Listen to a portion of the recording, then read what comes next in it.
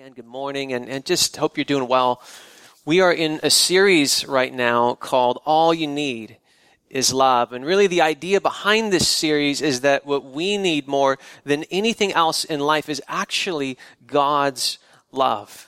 And so we're continuing in this series today, and we're really taking our time with this theme this fall because this is just one of those topics that you can't just kind of hear one sermon about it and be done. You can't just do one Bible study on it and be done. It really takes time for this to really get in us. And so we're kind of marinating in God's love in this season.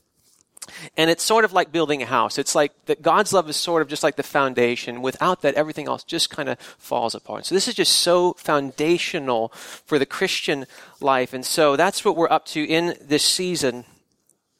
But in order to really grasp God's love and in order for it to really change us, we have to begin with an awareness of where we really are in this journey. And so I want to ask a question this morning.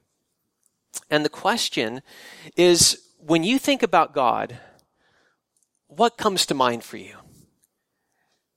When you think about God, what comes to mind for you? And by asking that, I don't mean what would you write down on a theological quiz.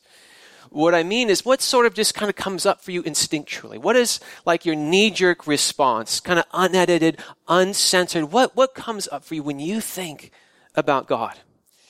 It's an important question.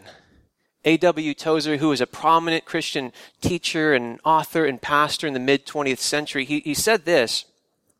He said, what comes into our minds when we think about God is the most important thing about us. Now, the first time I read that, I thought, well, I don't know. It sounds a little bit like overstatement. But the more I think about it, the more I suspect that might actually be the literal truth of the matter. I mean, think about it. What you think about God, that deeply impacts what you think about yourself. What you think about God deeply impacts how you relate to God or not. So just an example. So what you think about God, that will impact how you approach spiritual practices or what some call spiritual disciplines. So, for example, if what you really believe deep down, even if you know at some level this isn't totally accurate, if what you really believe deep down is that God is just basically an angry judge just waiting for you to slip up so he can punish you, then you will approach spiritual practices to sort of try to appease him or try to get him to like you, right? And so, if you, for example, you might think, if I just read more scripture, maybe God will like me. Or you might think, if I just prayed more or sinned less, maybe then God would truly love me. And you see, what we think about God deeply impacts our entire life.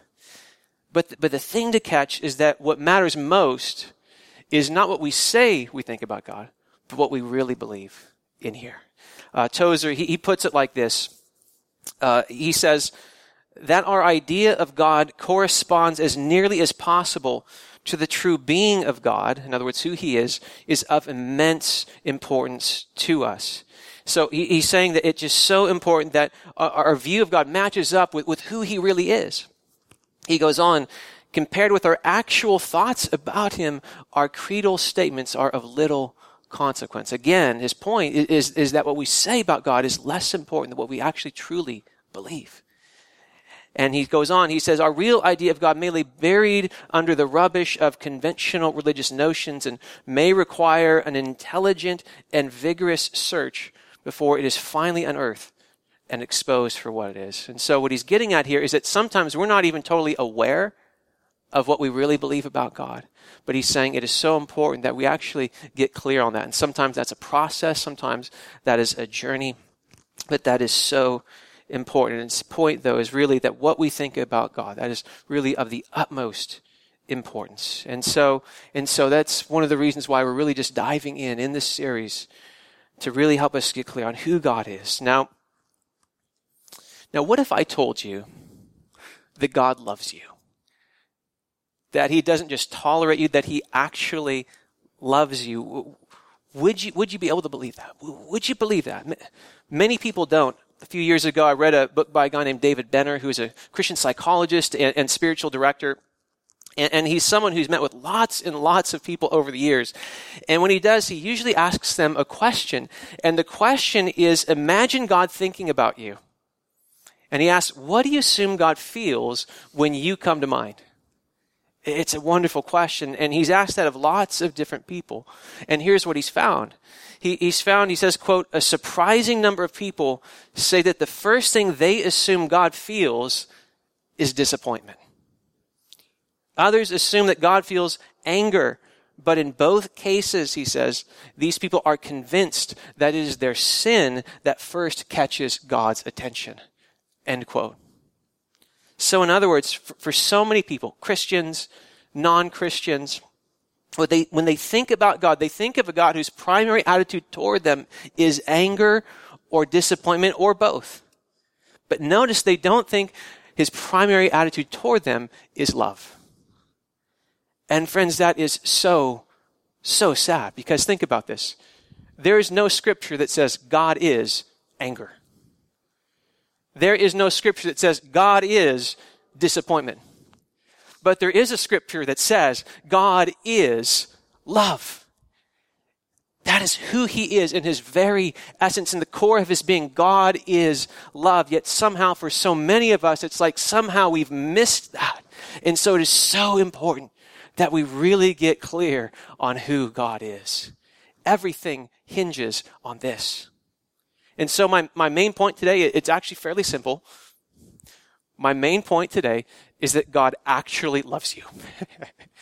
He actually loves you. He really does. And that he loves you with a love that is so contrary to our human understandings of love that is actually a revolution in the human soul. It is a revolutionary love. And so that's what we're talking about today. Now to describe God's love as revolutionary is to imply that it's overthrowing something else. And so I wanted to talk just for a moment about what is it that God's revolutionary love is overthrowing. And what it is really a false narrative that is deeply embedded in the soul of so many human beings. And it's basically this idea. It's that God only loves us when we're good. Or another way to frame this narrative is to say that God's love is conditional. It's conditional upon how I perform. It's conditional upon my behavior. And so if we're performing well, we feel like, okay, God loves us because of our performance. But if we're not performing well, maybe we're sinning or we're neglecting, our responsibilities before God. We can feel like we've lost God's love and his acceptance, at least until we can kind of clean ourselves up again and make ourselves presentable to him. And of course, that is a brutal way to live. Yet so many people live on that roller coaster. And it is not a good one. As I've shared before, sometimes I struggle with accepting God's love for me. It's been a journey. I've grown a lot through the years. I shared last week that I had a kind of an insight into myself recently. And it's that when I'm performing well, I realize that it's easy for me to believe that God loves me. But when I'm not, let's say maybe I'm not praying as much as I should, or maybe, I got angry with my wife, or, I kind of watched too much TV again, and, in those moments, I realized it's harder for me to believe that God really loves me. Now, I've had enough history with God. I've had enough experience with his love that I still believe he loves me, even in those moments. But I realize that I believe it less strongly. And that in those times that doubt can actually kind of creep in. But what that reveals is that this toxic narrative, or at least fragments of it, are still somehow lodged somewhere in my soul. And there are parts of me that can feel that God's love is conditional, or that it has to be earned or maintained, or that it's based, at least in part, on my performance, which, friends, is so contrary to the gospel of Jesus Christ, which is so contrary to the word of God. And so I just want to hit this today. I just want to really drive this home, that God's love is unconditional. But again, so many of us struggle with this. Because think about it. What is the nature of human life? It's performance-based acceptance, right? As we're parents, we might try to avoid this, but it can be hard to avoid sending the signal, you do good, well done, your kids do something wrong. Oh my gosh, you colored crayons on the wall, and kind of like, no. And sometimes it can be hard to communicate that what we're actually affirming or disaffirming is behavior, not their identity. And sometimes we walk away from our childhood, our family of origin with these signals, with these messages, but then you walk out into the world and guess what? That's just ramped up. Because think about it. If you do well in school, you're praised. If you score the winning basket, you're admired. If you have particularly good looks, you're admired. I don't know about that personally, but I've heard that's the case. So as we go through life, we pick up this message that our acceptance, that our value, that our worth is based on our performance.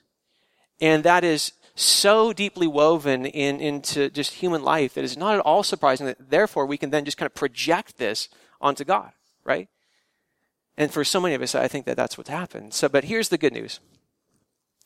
That false narrative that God's love is based on our performance, that is not Jesus' narrative. That is not the narrative of Scripture. And really, the revolutionary love of God is simply this, that God's love is an unconditional love. It is an unconditional love. That is the essence of God's revolutionary love. And so let's look at this together in God's Word. If you have a Bible, you can turn to John chapter 3, verses 16 through 17, or you can follow along on the screens. And even if you're not very familiar with the Bible, you probably, if you know one verse, you probably know this one. This is like the most famous scripture of all. Maybe you've seen a Super Bowl game and someone's holding up a John 3:16 sign. And so this is just one of those scriptures. And the reason is because this is really just a summary of the gospel. This is one of the most concise summaries of the good news of Jesus and who he is and what he came to do. But let's read this together. It says, "For God so loved the world." Now notice, it does not say God was so mad at the world. And it doesn't even say God kind of loved the world. You're like, meh. It's not what it says. It says God so loved the world. It's like from the depths of his being, he was filled with love for this world. Wow, how did we miss that? Like, how did we miss that message? It's amazing. It's amazing. And how is that expressed? Well, it says that he gave his one and only Son, referring to Jesus, both his incarnation and his crucifixion on our behalf. And if that doesn't just really melt your heart, I don't know what will. One commentator says this, you can put the quote up. He says, "If the depth of love is measured by the value of its gift, then God's love could not be greater. For his love gift is his most precious possession, his only eternally beloved Son." So God, he's just filled with love. Again, God is love. That's the essence of his being, and it's just sort of overflowing. And he expresses that love by sending his Son, Jesus Christ. Now, here is the crucial question. Who is this love expressed to? Now, I think some might expect this to say, for God so loved the good people, for God so loved the holy people, for God so loved the religious people, for God so loved the people who had it all together, but that is not what it says. It says what? For God so loved the world. And that means two things. First, that means scope. Notice Jesus does not say, God loved a few. Doesn't say God loved some. Doesn't say God loved many. It says God loved the world, which is all-inclusive in scope. So that tells us that God's love is not just for some, that it is for all. But since it's for all, that also tells us what? That God loves sinners, the language of the Bible. In other words, people like you and me. That's good news. He doesn't love their sin, but he loves sinners. He loves people who make mistakes. He loves people who don't have it all together. He loves people who don't know the Bible from backwards to forwards. He loves the world. He loves you. He loves me. That is for whom Christ died. Everyone in this room. everyone on the streets of Fullerton. God so loved the world that he gave his only begotten Son. So Jesus came and he died for people like us, for sinners. And notice it doesn't say like, after, you cleaned yourself up, then, no. John, let me read Romans 5, verse 8. Love this. This is the Apostle Paul writing. He says, but God demonstrates his own love for us in this. While we were what? Still sinners. Christ died for us. While we were still sinners, while we were still pushing God away, while we were still doing our own thing, Christ died for us. It is amazing. And so what this tells us very clearly is that one, that God loves us, that God loves all of us, for God so loved the world. But secondly, that God's love is not based on performance, because Christ died for us when we were still sinners. Now, just to drive this point home, I want to turn briefly to Ephesians chapter 2, another famous passage of Scripture, looking at verses 8 and 9. And it says this. It says, for it is by grace you have been saved through faith, and this is not from yourselves.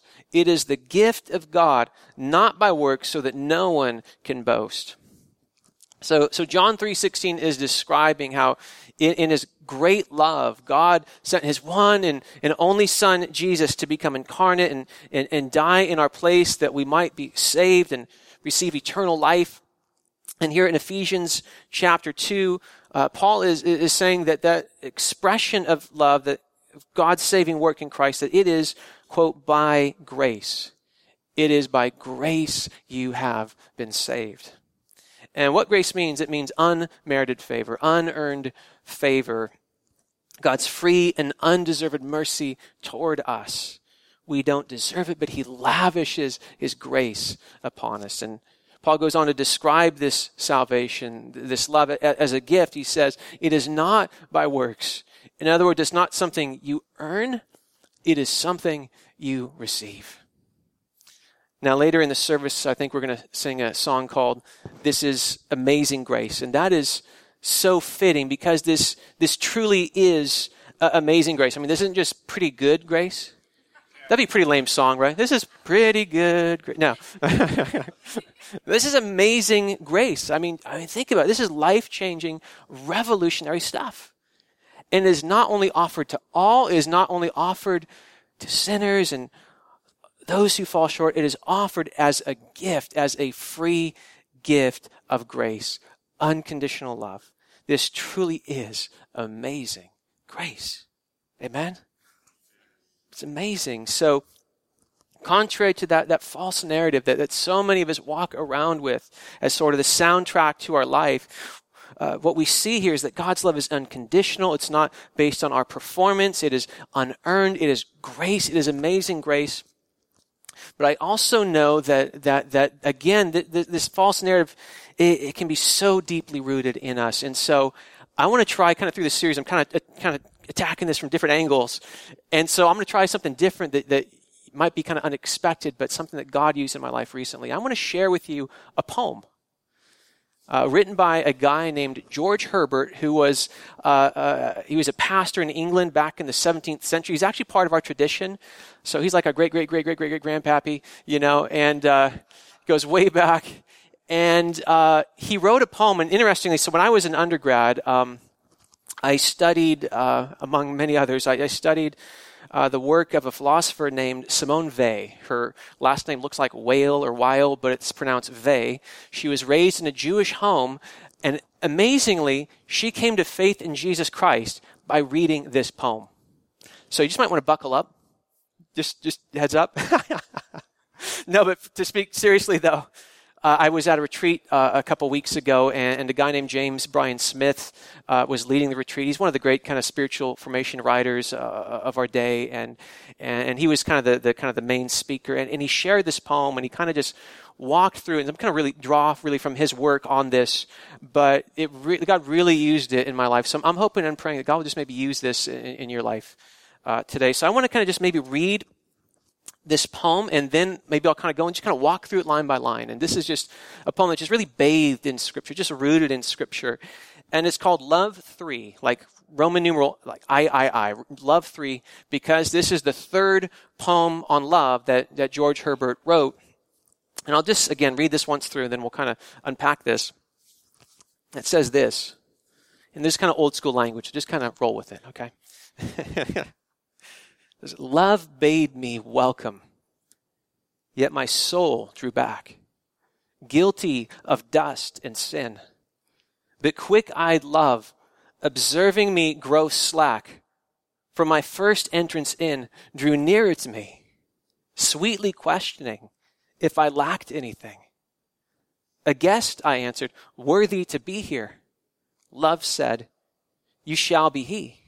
I, the unkind, the ungrateful, my dear, I cannot look on thee. Love took my hand, and smiling did reply, who made the eyes but I? Truth, Lord, but I have marred them. Let my shame go where it doth deserve. And know you not, says love, who bore the blame? My dear, then I will serve. You must sit down, says love, and taste my meat. So I did sit and eat. It's a powerful poem, but I know this is kind of an old school language, so I want to just walk through this. And as we do, I just pray that the Lord will speak to you. So Herbert, he was a pastor, and his imagination was just filled with Scripture. And the Bible tells us again, as we've seen, that God is love. And so when it says, love bade me welcome, you could insert the word God for the word love. Okay, so love bade me welcome. God bade me welcome. God invited me in. God invites us in. Yet my soul drew back. What is the soul's response? So often in the nearness of God, our soul draws back. It's kind of like the Garden of Eden, Adam and Eve kind of hiding, kind of withdrawing. But then Herbert tells us why we draw back. He says, guilty of dust and sin. Now, we all know in our heart of hearts that we've failed, that we fall short countless times, and so we draw back because we are guilty. But quick-eyed love.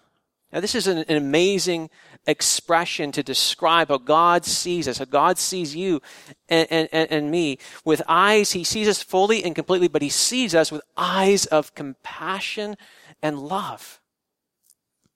Observing me grow slack from my first entrance in. Now, in Herbert's day, growing slack was an expression which meant hesitation. And so do you see the movement in this poem? God invites us in. We draw back. God knows why we draw back. We feel guilty. So what does God do? Drew nearer to me. Isn't that beautiful? We withdraw in shame, we withdraw in fear, but God steps closer, drew nearer to me. Sweetly questioning. No, not interrogating. Sweetly questioning. And here begins sort of kind of like this gentle kind of back and forth between love and between the soul in this poem. God draws near and asks us a question. Now, with our performance kind of based acceptance narrative kind of deeply kind of in our souls, we're probably expecting God to ask us, why have you sinned so much? But that's not what he asks. Instead, he questions if I lacked anything. God's first question is not, what do you have to say for yourself, you rotten sinner? But rather, what do you lack? Do you need something? Such kindness. I'll just share a picture of this. I was a missionary in New Jersey one summer, and New Jersey represent. And one night we were out on this boardwalk in this kind of shady place, in all honesty, and a friend of mine got talking to a young guy who was obviously in a rough spot, and it was cold outside, and this guy was like in shorts and a t-shirt, and he looked really cold and was so amazing. And I didn't know his story, Was he from a really rough background and kind of a victim of kind of an unjust environment, or did he kind of make bad choices and kind of end up here through his own fault? We didn't know, but a friend of mine, just without even caring about those kind of questions, he went into the store and bought a sweater and came out and brought it and gave it to this guy. And the guy was just stunned, like, he said, no one's ever done anything like this for me. See, that's a question. I mean, that's sort of a picture of the kind of this love, this radical love we see in this poem. We think God's maybe going to berate us, but he asks, if I lacked anything. A guest, I answered, worthy to be here. You see, we lack a sense of being worthy, especially when we get into God's presence. But love does something unimaginable. Love said, you shall be he. Love responds to our doubts about our worthiness by saying, you are worthy. You are worthy because I say you are. You are worthy because of my love for you. I came across a quote by St. Augustine, one of the great leaders of the church in the early years. He once said this, by loving us, God makes us lovable. Isn't that beautiful? By loving us, God makes us lovable. Now, as we've seen, our worthiness will never be merited. It will never be achieved. It will never be earned. It is a gift, a free gift given to us in Jesus Christ. But so many of us have a hard time actually receiving grace, receiving the gift that God wants to give us. After all, I mean, our world runs on an economy of merit. You get what you earn. That's how this world operates. So we respond, I, the unkind, the ungrateful, oh, my dear, I cannot look on thee. In other words, God, do you really know how bad I am? Do you really know how bad I've blown it? I can't even look at you. But love took my hand and smiling did reply, who made the eyes but I? Now, this is a kind of a shocking image, and some people have trouble picturing God smiling about anything, especially them. On this, Dallas Willard had a great line, which I love. He said, God is the most joyous being in the universe. God is the most joyous being in the universe. But let me just personalize this. Can you imagine God smiling at you? Could you picture that? Knowing you completely and loving you right where you are. There's this amazing response. Who made your eyes? Wasn't it me? Yes, we reply, truth, Lord, but I have marred them. The soul says, yeah, you made my eyes, but I haven't used them rightly. I've looked at things I shouldn't have looked at. I've messed them up. Let my shame go where it doth deserve. The soul is saying, God, do you know who you're talking to? I'm a mess. Yeah, you made my eyes, but I've ruined them. So please let my shame go where it doth deserve. And here what's fascinating is at this point in the poem, the soul is crying out not for mercy, but for justice. God, give me not what I want, but what I deserve. And know you not, says love, who bore the blame? This is, of course, a reference to reconciliation, to what Jesus did on the cross. And it's acknowledging, yeah, you have sin in your life. You've marred your eyes, but even that, I bore the blame for that. God is saying, Jesus bore the blame. My son took your shame and you bear it no more. Now, at this point, I think it's important just for where our culture is to highlight that sometimes people think about God's love as just kind of this cosmic, warm and fuzzy feeling that really is kind of for everyone and everything. There's no regard for justice, and maybe sin's no big deal. That is not the love of God that we see in the Bible. God is love, God is holy. God is love, God is just. These things always go together in the nature of God. So God is saying, yeah, your sin is real. And someone had to bear the cost. But my son, Jesus Christ, bore the cost in your place. He took the blame. He nailed your sins to the cross. He is the judge judged in our place. Now the soul is sort of down to its last straw in this poem and says, my dear, then I will serve. And isn't this what we do? Okay, God, okay, I will serve you. You made my eyes. You bore my shame. Okay, I'll pay you back. I owe you everything. I'll serve you any way you ask. I'll go to the mission field. I'll do whatever. Now, in part, that's the right response. But in part, there's something skewed here. So we read this. You must sit down, says love, and taste my meat. In response, God says, sit down, rest your feast with me, be with me, enjoy my presence, and let me serve you first. And actually, I don't need you to serve me. I made you because I love you, and what I want more than anything else is to be with you, to enjoy relationship with you first and foremost. And the poem ends with this. So I did sit and eat.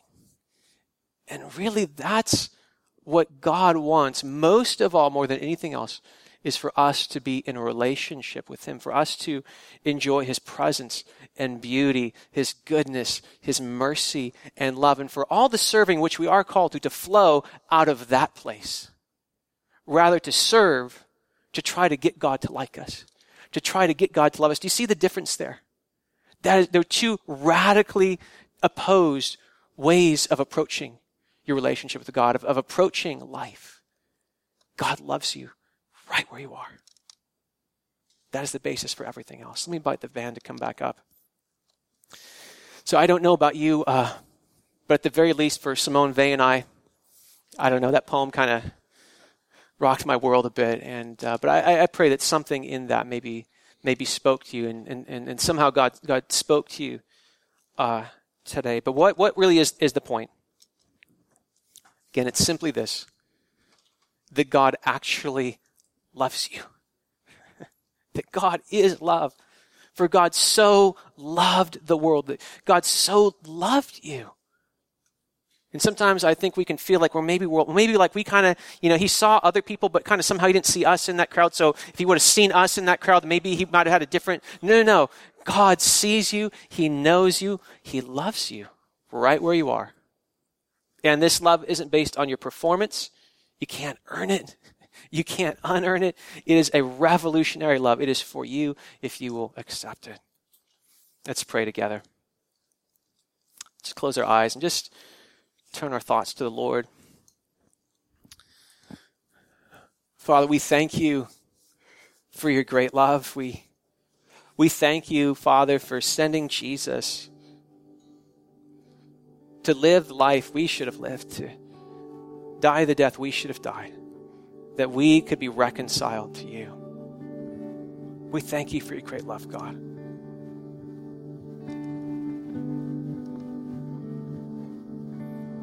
If there's anyone here today who's never received this love, who's never entered into a relationship with God through Jesus Christ, you can do that today. So I just want to give you just an opportunity to respond. Nothing embarrassing. I just maybe want to give you a simple prayer. You can just quietly or silently pray. And it's just kind of like receiving a Christmas present. Just kind of like opening your arms up, opening your soul up, open your heart up to God. And you can just say, Jesus, I want to receive your gift of new life. Jesus, I want to receive your gift of new life. Would you come into my life and forgive my sins? I want to know your love and follow you with my life. Thank you for forgiving me.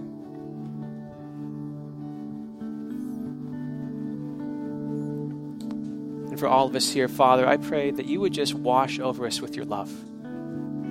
I pray that you'd go to those deep places in our heart, God, where we have these false narratives, these broken images of you, God, and that you would replace them, God, with a true picture of who you are. God, would you root us ever more deeply in your love? We're going to take a moment just to be in God's presence together, just to process with God what maybe he's been saying to you. So I might just want to ask God for a moment, or just think, God, what have you been saying to me today? Let's take a moment just in silent prayer, then we'll continue in worship.